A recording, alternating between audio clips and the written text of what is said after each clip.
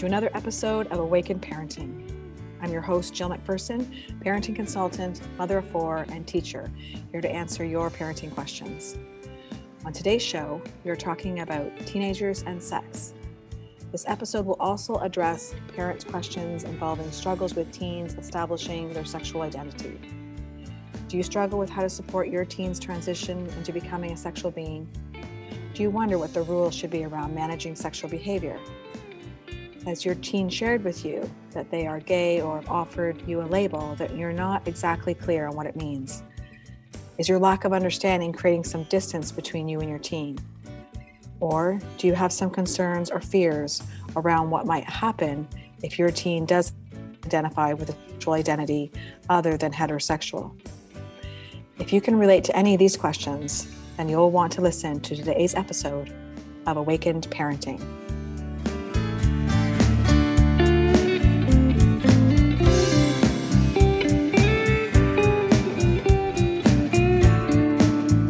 In one of my previous podcast episodes, I offered tips for talking to your kids about sex. You can listen to that episode at jillmcpherson.com or on Apple Podcasts or Spotify by searching Awakened Parenting. That episode received a lot of attention and comments, so I decided it would be helpful to offer another podcast about sex, but with a more specific focus on teens, sexuality, and sexual identity. I decided to contact an expert on this topic. Today I have with me Marianne Bredner. Marianne has been in Dufferin County, that's north of Toronto, Canada, since she started grade 9. She has had the privilege of being part of the opening staff of 2 local agencies, Family Transition Place in 1985 and Children's Mental Health in 1988. She initiated the Adult Incest Survivor Group in 1986 at Family Transition Place, and as well as started the Youth LGBTQ group in the town of Orangeville in 1999, both done in a voluntary capacity. She has worked in an Orangeville Young Offender Custody Facility, FTP, the school board, and Children's Mental Health Services.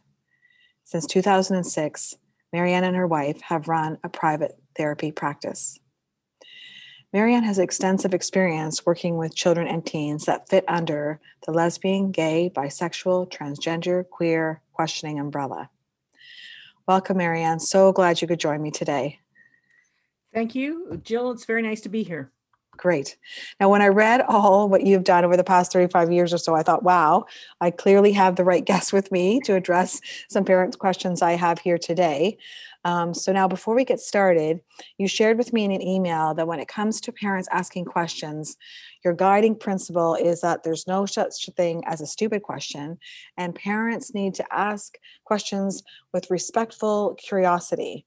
You know, I really loved that term. I just wondered if you could elaborate a little bit more about what that means for you, respectful curiosity. Well, that means there is actually the only stupid question is one that doesn't get asked either by a parent or by a child. Right. And if either the parent or the child is afraid to ask it, it's like, what is the issue here? Let's talk about that a bit. But also being respectful is like, it's like, let's look at what the possibilities are here and let's look at being open to possibilities. And just knowing that being respectful means that there is no wrong. There is just getting information. Right. So that really helps to minimize the fear and asking from a place of curiosity and not like, what's wrong with you or what's wrong about this situation. Yes. And I must say, I as an adult who's I've been married to my wife for almost 18 years. I've had adults come up and ask me something and say, do you mind if I ask you? And I'm like, no, absolutely. Go ahead and ask me. And I think for youth who may be questioning or not sure, there's nothing wrong that they can ask. For a parent who's trying to check out stuff with their young person who might be questioning or not sure, there's nothing wrong they can ask either. Okay, well, that's a great way to start. Let's start now or move on now to, so I have my parenting Facebook group, Awaken Parenting. And when I posted in that this was going to be my next topic, I had some questions asked. So one of my moms in the group, Amanda, says, my daughter has a boyfriend, and I'm just wanting some tips on how to approach the physical side of relationships appropriately. I want to be open with her, but I'm afraid of offering encouragement. I feel like she's too young to be involved in a sexual active relationship, but I'm hearing that a lot of kids her age group are choosing that. And I would hate for her to think she couldn't come to me if she needed to talk or confide in me in anything. We have a great relationship and I really want to keep that going. So her question is, what is the best way to have an open-minded conversation that balances empowering self-respect and a healthy first sexual relationship? One of the things to remember is that even if the parent is willing and open to talk about it to their kids, it doesn't necessarily mean the kids are willing and open to talk about it with their parent. Good point. And, as a mother yourself, you may have experienced this. I certainly did with my 3 girls growing up. And once I knew they started getting into dating relationships, I said, it's up to you how much you want to discuss with me. I'm not going to badger you about stuff. What you need to know is that keeping yourself safe is really important. So, and not just you, but also your friends. So I'm going to, and I opened it up. I opened up a box of condoms and had them underneath the kitchen or underneath the bathroom sink in the console there. And I said, you need to know that's there, not just for you, but if any of your friends need to access that. And just left it as that. As it turned out, I ended up throwing them out. But, all of my kids none of them ended up, getting STDs or getting pregnant or any of those things. But the bottom line was my kids always knew they could come to me. None of them ever came to me with quandaries about their friends around sexual stuff, which I think it's a bit of a hang up for kids sometimes to talk to adults about sex. Right. More so than it is for adults to want to talk to kids about it. And right. I think the most important thing is just let them know the lines of communication are open. And I'm willing to talk. I'm willing to give you resources. And the other piece now that is so prevalent is that they can pretty much access any information they want online. Right. And if they don't know it, their friends will know it. So they could get the information they want elsewhere and not need you. And Yeah. is that, would you say for parents, is that something to be concerned about or No, I think not to worry about that? It's quite natural. There's lots of things that kids don't talk to their parents about. They don't talk to their parents when they start drinking about what drink do you prefer? Right. There's lots of things that kids do not talk to their parents about. And I think that's a fairly, but I think, well, number one, there's always been a hang about sex in our very, sort of Anglo-Saxon society. Right. Talking about sex in general. Right. And not just between kids and parents, but just generally, like we don't talk about it an awful lot. Right. Yeah. And so not to be concerned if they're not willing to, so for the parent to express, open the conversation, say, I'm willing, I'm here, Yes. I need information, I want to talk about it. Yes. But not have the agenda that the child needs to reciprocate and be on the same page as you, so to speak. Because they're not going to be on the same page. Right. And they will sooner talk to their peers or go to a website than talk to their parents. And that's very natural these days, given, where things are at. Right. I have to agree. I know one of the things I help with the parents that I'm supporting, particularly of the older children, is into the teen years, is accepting that as children turn into teens in particular, it's very natural for them to want to have more privacy. Yes. To want to have, there's things they just don't want to tell you. Don't take that personally. That's just normal. Yeah. Just like there's things that you don't want to tell your children, and to a certain degree, that's healthy, that there's certain things that you're not going to share with them. Kids are okay talking to their parents about what's the best way for me to do this parking so I can get my driver's license. Right. They're much more comfortable talking to their parents about that sort of thing. Things that are really tangible. Talking about their sex life is really difficult. Mm-hmm. And actually, I have a lot of parents who say to me, My kids don't talk to me about hardly anything. Mm. And I don't know how often you hear that, but quite often these days I hear from parents that their kids are really not opening up to them about a lot of things. Right. Yeah, and I think that is a lot of what you suggested is because of technology, Yeah. other sources and people are so more accessible Yeah. than they were before. So they do have other choices outside of parents. Yeah. And one of the things is, we can only do as parents what we can do, and that is be approachable, be calm, and not have that agenda, because they're not going to talk to you if your agenda is, if I hear anything that I don't like, I'll have to fix it or change it about you. Yes. If that's the parents' agenda, forget it. They're going to close up. They're Yeah. not going to share. The other piece too is like, and I was really glad to hear, like, when you sit down to your family dinner at night, there are a lot of families who don't sit down to a family dinner. Mm. It's like, sit down to a family dinner every night. The rule has always been in my household, even now my adult kids, well, I can't have them over right now, but when my adult kids could come over, it's like the phones all go away. Yes. We are here to talk to each other. Yes. And whether it's here at home or when we were allowed to go out to restaurants, we would, again, the phones go away, and Yes. we're there for each other and to have a conversation. And I think that is becoming a bit of a lost sense in Yes. so many families. Yes, I think so too. And I have to say that's our, that, we don't have many rules, but that's, one in our house as well. And I think the key to making that successful is being the person that you would want to have a conversation with. Exactly. Not being not judgmental, Yes. being open to whatever, and just saying, so what does that mean to you? Yes. Tell me what's that like? Yes. Um, Yeah. Because I now have 3 teenagers and a 21-year-old. And the 21-year-old kid, of course, is back. Well, there's 2 that are in post-secondary. My oldest actually just finished, but because of COVID, she came back home. And so we've been, for the past year, most nights, the 6 of us at the table. And, when they're this age in particular, whenever they share an opinion, whether it's about sex or any other category, it could be politics or, friendships or whatever it is, I just try really hard to stay open. If I hear an opinion I disagree with, I might just say something like, "Oh, tell me more about that." But I have to be very careful, and I know I've kind of messed up if I say something and they go, "Well, just forget it."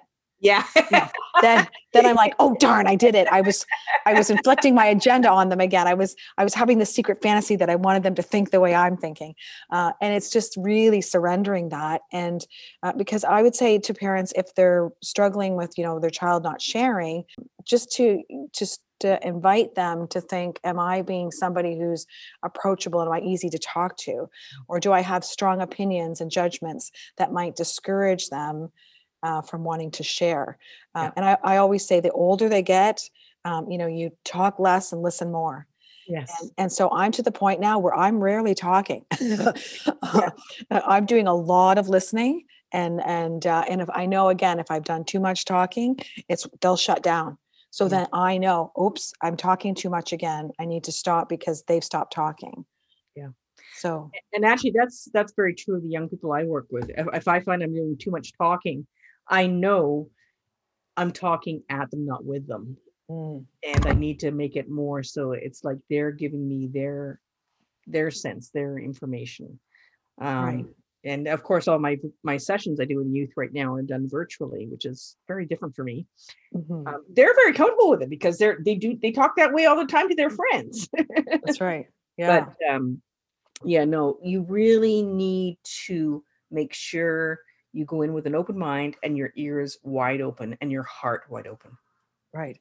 Now, I want to make sure that we've really answered Amanda's question. I just want to address part of her story was that she was afraid that if she was offering or talking maybe too much about sex, that it might be sort of subtly encouraging sex. Can, No matter what she says or does, her daughter is thinking about sex an awful lot of the time. And I can okay. guarantee you her boyfriend is thinking about sex 99% of the time. Right. So the bottom line is that she's not encouraging it by talking about it. As a matter of fact, by talking about it, she actually maybe discouraging her daughter a bit, because she's like, oh, if mom thinks this is okay, then maybe it's not that good. So I think that she needs to realize that by talking about it, it's not giving permission. It's not saying, I think it's okay you do this. But she needs to also know that if her daughter's in high school, she's right. A lot of her daughter's friends are doing it. A lot of her daughter's friends have already done it. It's going to be happening. And if it doesn't happen this year, it's going to happen next year. Mm-hmm. And she, as a parent, needs to figure that out for her own self and feel comfortable with that. Right. And as a mother, I know it's hard. It's sort of like, you don't want to think about that happening, but it's part of what happens. Right. So it's really letting go, if anything today, we can really break down that myth of thinking that talking about it means condoning or encouraging it. And it's not. And in fact, I always say information is power. Exactly. So it's far more important to give your children information and then help to guide them with their choices, and rather than hoping that if we don't talk about it, it's like the elephant. Actually, the less you talk about it, the more it encourages them. If you don't talk about it. Yeah. Gotcha. Right. Yeah. Because they don't have that support, and they'll just sort of wander through, struggling on their own kind of thing. Yeah. Great. Thanks for that. Okay. So another parent, Teresa, asked, where can I find a really good resource that helps explain the difference between some of the LGBTQ plus categories? I think this mom is just wanting clarification on what all these labels mean. Well, to tell you the truth, I ran the LGBTQ questioning youth group in Orangeville. I started it back in 1999 and ran it for 13 years as a volunteer. And I've done it sporadically since then, as needed, whenever they needed me. The terminology always keeps changing. It's like anything. If you're online, this month it was labeled this, and this month, it doesn't matter. It could be something to do with technology. It doesn't matter what is it. It changes. Right. I always turn to the youth and say, that's a new term. Can you explain that to me? And I do that very often with the youth I work with online. I'm like, oh, so there's things such as dead naming, those sorts of things. And I was like, okay, when I first heard that 3 years ago, I was like, what does that mean? And so there is no place to go and get all the definitions. That's the bottom line. The best way is to ask the young person, say, I'm still learning here. Can you explain that term to me? Right. An a really good resource though for parents is the PFLAG website, which is Parents and Friends of Lesbian and Gays. It's been around for forever, but it's got some really good resources there for parents and for young people too. So I really recommend anybody who's looking for some information to go to the PFLAG website and check that out. We don't have a PFLAG community here in Orangeville, but there's a huge community online. And actually, when Pride was being able to be held in Toronto, the PFLAG contingent, when it marched through, got the biggest cheers from the crowd, because it has been so supportive of the LGBT community, and it's all made up of parents and friends and of different people in the LGBTQ community. So, okay, that's great.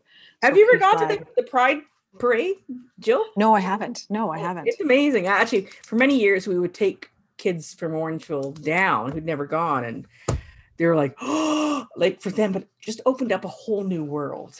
Right.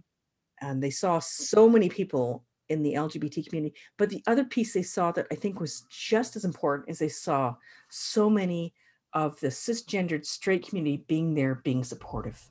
Yes, that is so true.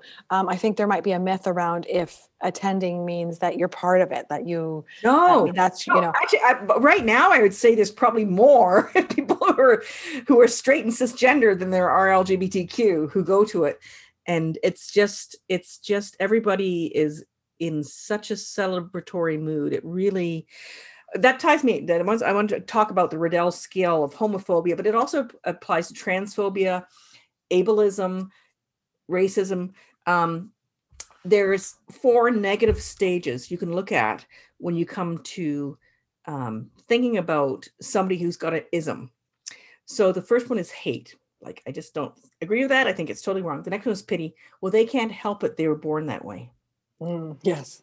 The next one is tolerance. And everyone's like, well, oh, tolerance is good. I'm like, well, no, I tolerate mosquitoes because I live in Canada. And I know you have to put up with them when the weather gets warm. But I don't really like mosquitoes. Right. The next one, which is still a negative, is acceptance. I accept the fact I have to pay taxes, but I don't really wave the flag and say, yay, I pay taxes. The 4 positive ones are being supportive,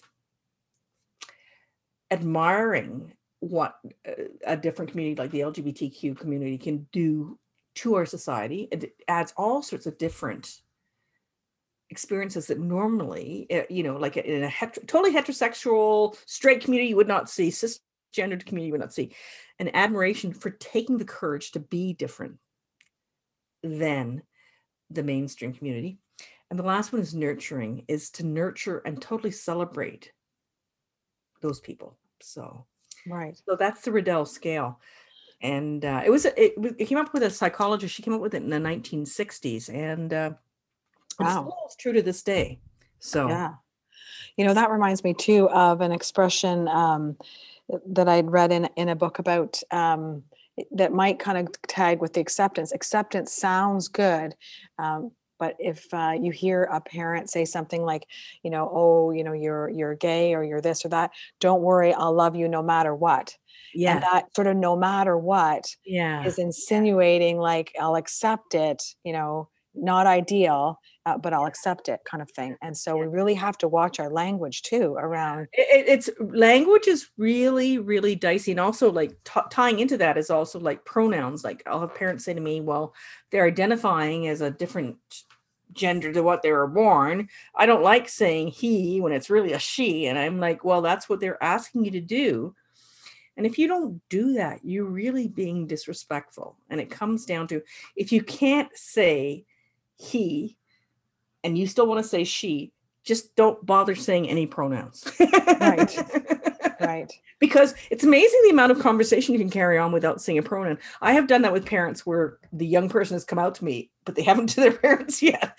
And you can carry on a very lengthy conversation without actually saying pronouns. I can guarantee you that. Yeah, you've had practice in it, that's for sure. Yeah. Okay, we have a question here from Elizabeth, and she says, I have fears and concerns about my child being part of the LGBT community because of the higher rate of mental health issues and the greater risk of them being targeted for hate crimes, bullying, intolerance, etc. How can I express my concerns and fears in a supportive way? So basically, she was sharing that she wants her daughter to be safe, who's identified as queer, and she's just wondering how can she be supportive and support her in being protecting herself, I guess you'd say. Well, she's got some justifiable concerns, and one of the reasons that when you're part of the LGBT community, you do face more hatred and you are at risk of discrimination. The other piece is that you always have to continually out yourself. It's like, oh no, Ray is my wife, not my husband. She just happened to have an uncle named Raymond, and that's who she was named after because she's French Canadian. You have to continually out yourself, and doing that takes energy, and taking energy can wear you down after a while. Right. The other thing is, particularly if they're a young person, they're at a more vulnerable stage, and that can put them more at risk. Being LGBTQ does not increase your mental health risk. Being exposed to the homophobia and transphobia that is in society does. Okay. That's a great way to put it. So it's not the condition itself, it's how society responds to it. Yes. And there's another condition called internalized homophobia or internalized transphobia. Because we've been raised since we were kids. Oh, you grow up, you go this way, you get married, you live in a white picket fence house, you do this. Right. So it can be hard sometimes inside of ourselves to say, oh, I'm not that way. And I know I'm not that way. I know I'm not wired that way. And it's really clear. I work with young people who sometimes as young as young an age as 4 or 5 have known they're either gay or lesbian, or they're transgendered. Mm. And that really, for them, they're getting all these messages, and you get, especially in the school system, and Jill, you work in the school system, you know this. In the Right. school system, they get all these messages all the time. I can remember one young person I worked with who was just devastated one time because his French teacher in high school said, think about, this is before gay people could get married, said, think about when you get married and what your life is going to look like. And he was like, how can she ask me this? I can't get married in Canada. Mm. And for him, it was like a slap in the face. Mm-hmm. And he found that more devastating than if anyone had called him a faggot or a gay lord or anything like that, because it was a teacher he really respected who made the heterosexual assumption. Mm. And those things happen all the time. Yeah. Yeah. And I'm just thinking myself, even, as a mom and a teacher, how those conversations come up, like, what do you want to be when you grow up? Kind of things. And how often the storyline is the whole, finish school, maybe get a job, or, get married, have kids kind of thing. There's this sort of cultural storyline. And in, very unintentionally, we could be offering them a very typical heterosexual storyline and not even realize we're doing it. The heterosexual assumption is always there. Now, I have to give kudos to the media and to TV, because they are putting way more LGBTQ characters in every sort of mainstream Right. TV show you watch. And I'm every time, and in commercials too. And I'm like, yes, like, you didn't see that 10 years ago. Right.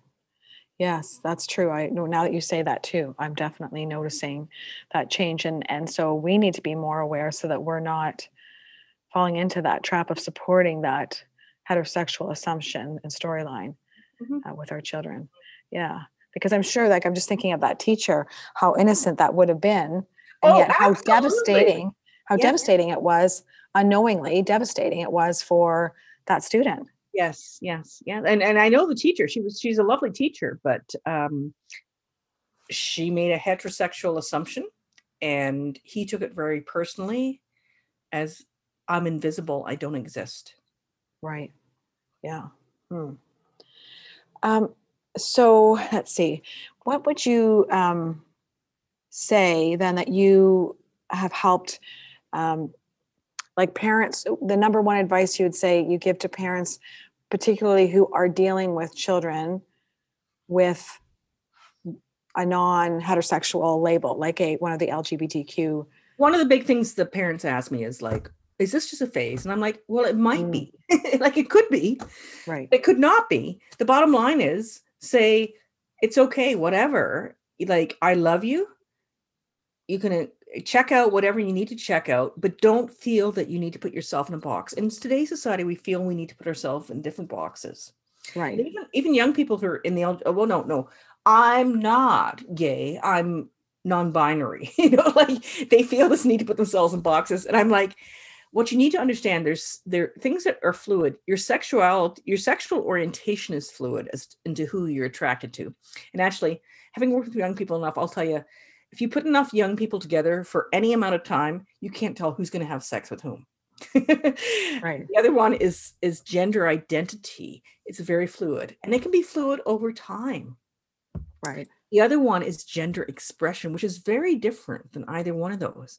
Like, you could have someone who's very much a female and wants to be with a male, but doesn't present as being really very feminine.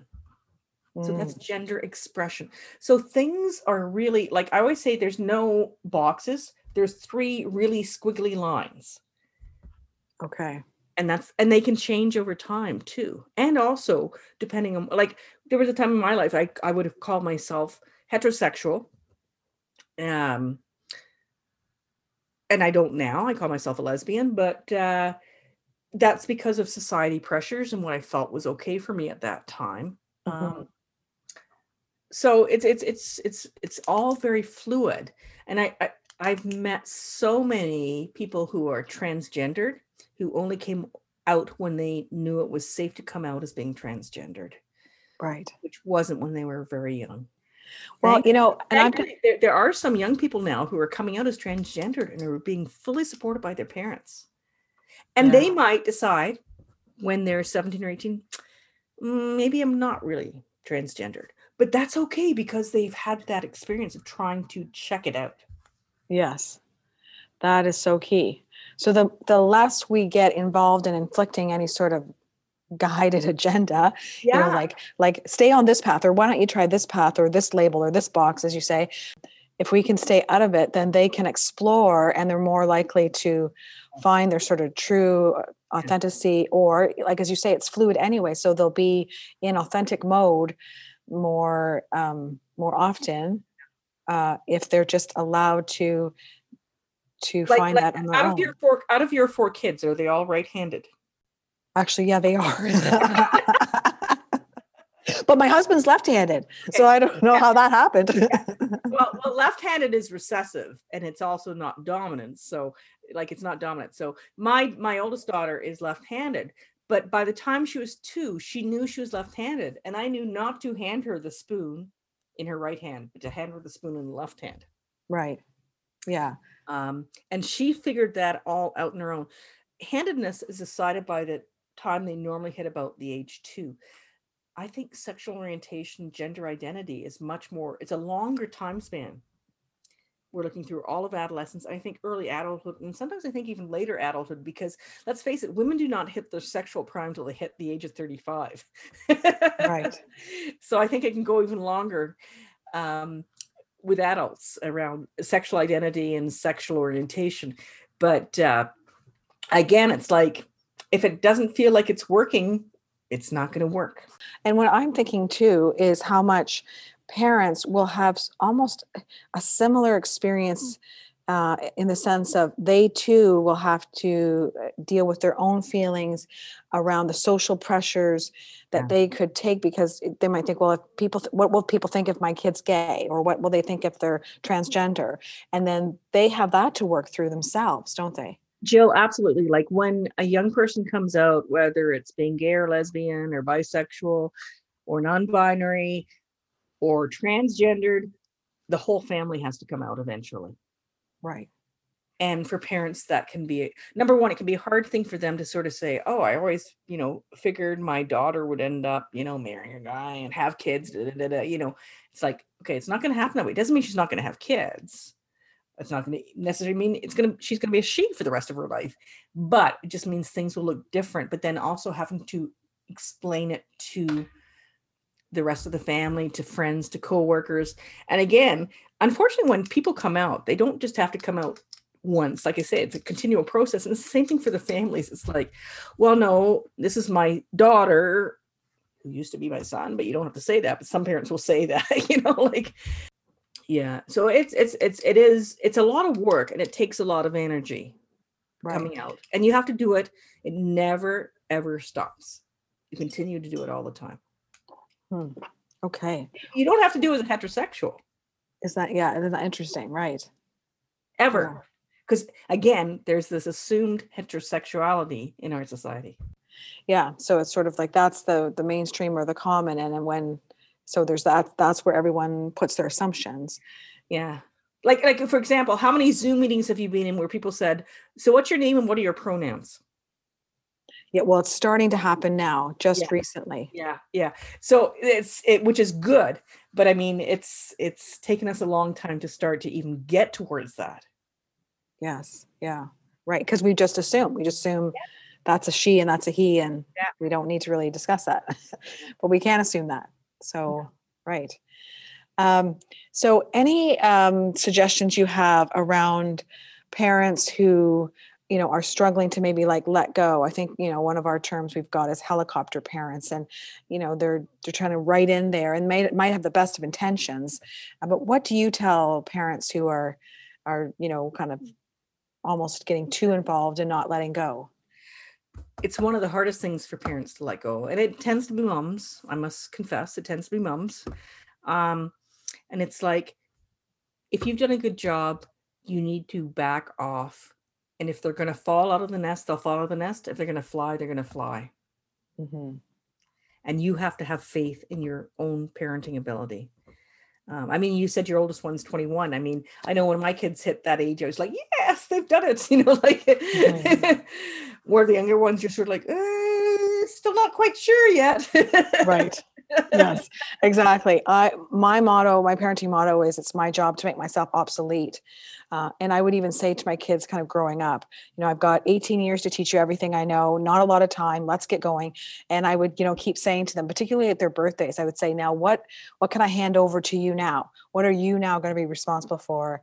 And so that included in the teen years, their choices around friendships, romantic relationships. Had to just keep doing that, letting go. And, I'm here if you need me. Otherwise, I'm going to assume, kind of no news is good news, or, and gently inviting them to, like, say, get them to offer if they felt comfortable, but also reading when they didn't want to share something, or what, even now.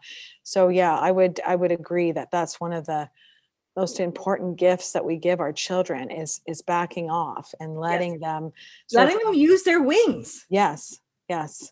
And then if they do fall, it's that having that conversation of, sounds tough, you had this fall, and just watching them sort of dust themselves off and say, so I'm sure this will work out, or what's your plan now? I'll often say to my kids, when something doesn't go the way they'd wanted, I'll make a point, take a deep breath and say, don't rescue, don't rescue, don't rescue. I still want to do that all the time. And my baby turned 33 yesterday. Mm, And right. and I'm like, nope, you just need to just sit back and wait until they put out a hand if they want a hand. And if they don't need a hand, great. And then Mhm. they'll let you know they're doing fine. Yeah, they will. Like, even one of my children the other night, where I was upset about something and there was tears, and then when she was done sharing, I just said to her, I sort of did the act of listening, let her know what I heard, and then I was waiting. I'm always waiting sort of for those cues of something around, what should I do, or what do you think? And I wasn't hearing that, but yet she looked a little bit discontent with me, and so I just said, I just want to check in. Was this an opportunity where you just really needed to share that, or were you wanting my feedback, or were you wanting anything from me at this point? And she said, no, she just wanted me to listen. So I said, okay. Of course, underneath, I'm like, I had a list of things Yeah, I know. I was ready to share if she wanted to hear, but she didn't. So I stayed quiet, and then just said, let me know if you need me, and and left her room when I thought she was ready. So yeah, it's so important. And, uh, as a parent, it's really hard when you feel a lot of your primary focus has been on the kids. mm, Sort of realize, I need to let go of that now. I need to focus on other stuff. And so for some parents, I say you need to get some other interests, take up a musical instrument, learn another language. Like, you need to find another focus. And actually, by doing that, you're giving your kids a good role model. You're like, for I am sure. not just a parent, I'm a person, and these are my interests. Yes, Because I know exactly. you've got lots of different interests. So Yes. Yeah, I almost sometimes have too many. It feels like, but it's all good. People say you're so busy. I'm like, yeah, but it's a good busy. I love everything I'm doing. So that's great. yeah. I just wanted to end off with sharing, when I was, preparing for this podcast the other night, as I had told you, we were having a family dinner, and I confessed to my teens that I wasn't quite sure about all of what all the labels meant as well, similar to what one of my moms expressed. So I was asking them, what they knew about LGBTQ plus, and, all that.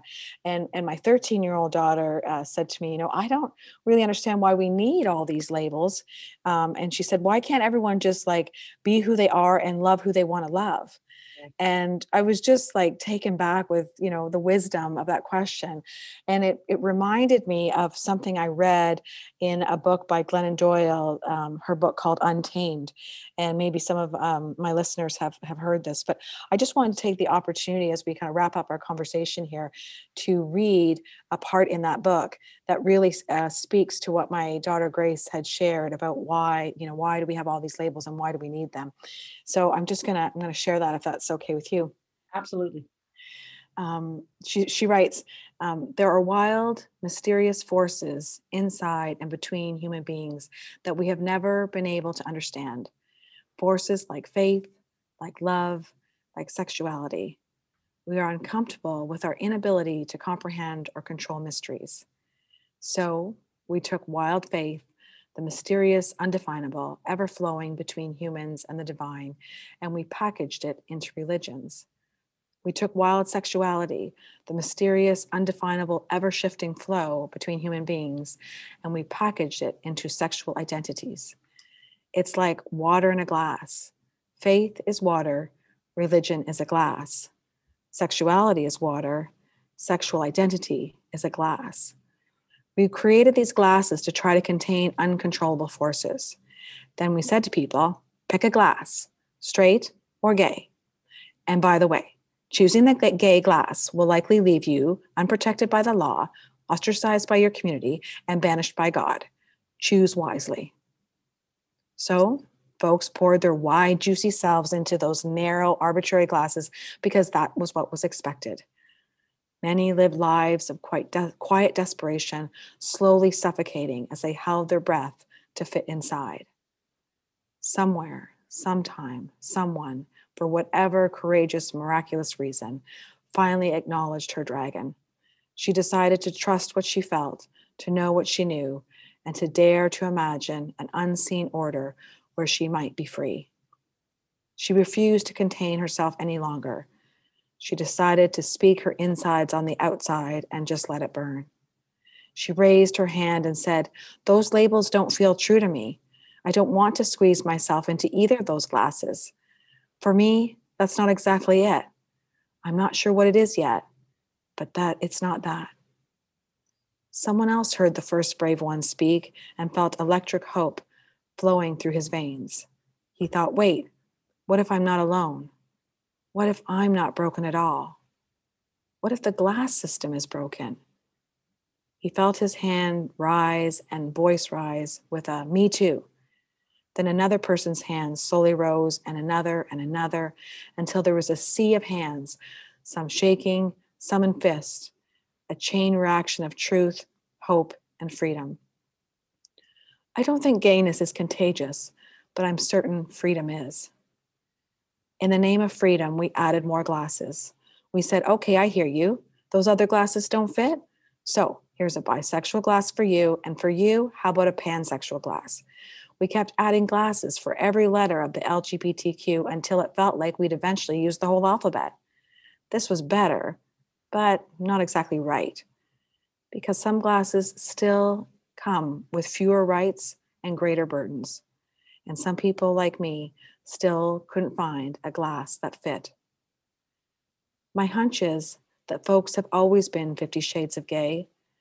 I wonder if instead of adding more glasses, we should stop trying to contain people within them.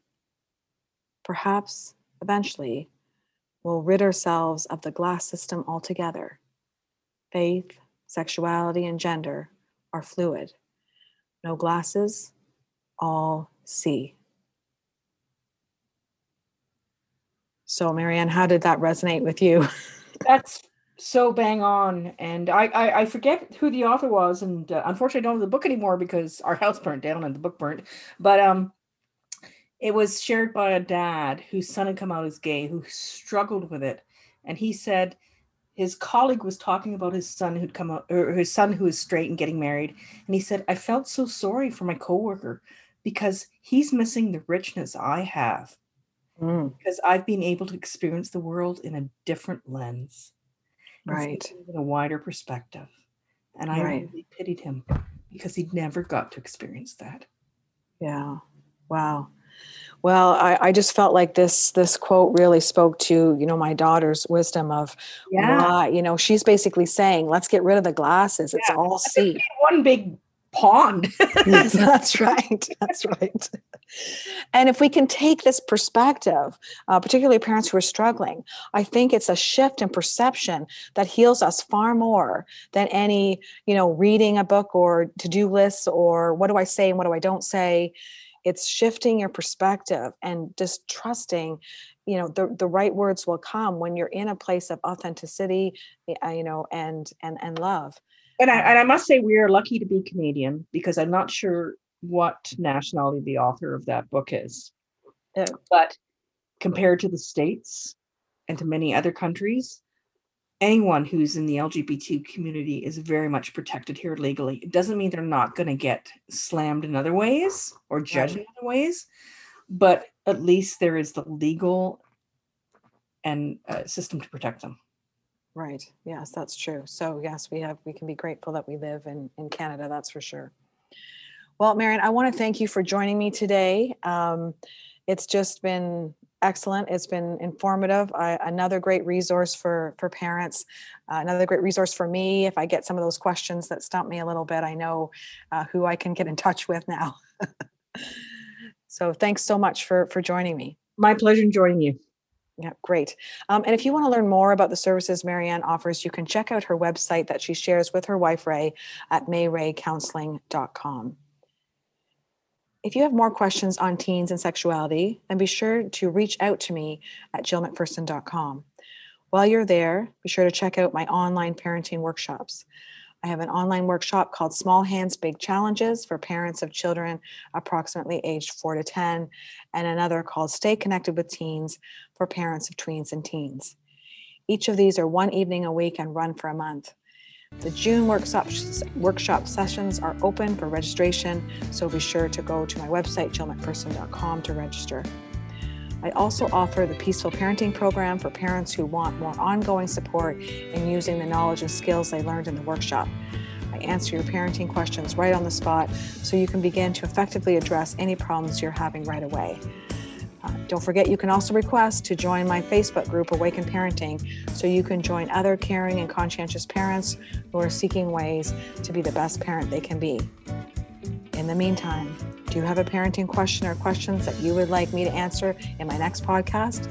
Then please email me at jillmcpherson@gmail.com. Until then, this is Jill McPherson inviting you to join me in awakening to a more peaceful way to parent on Awakened Parenting.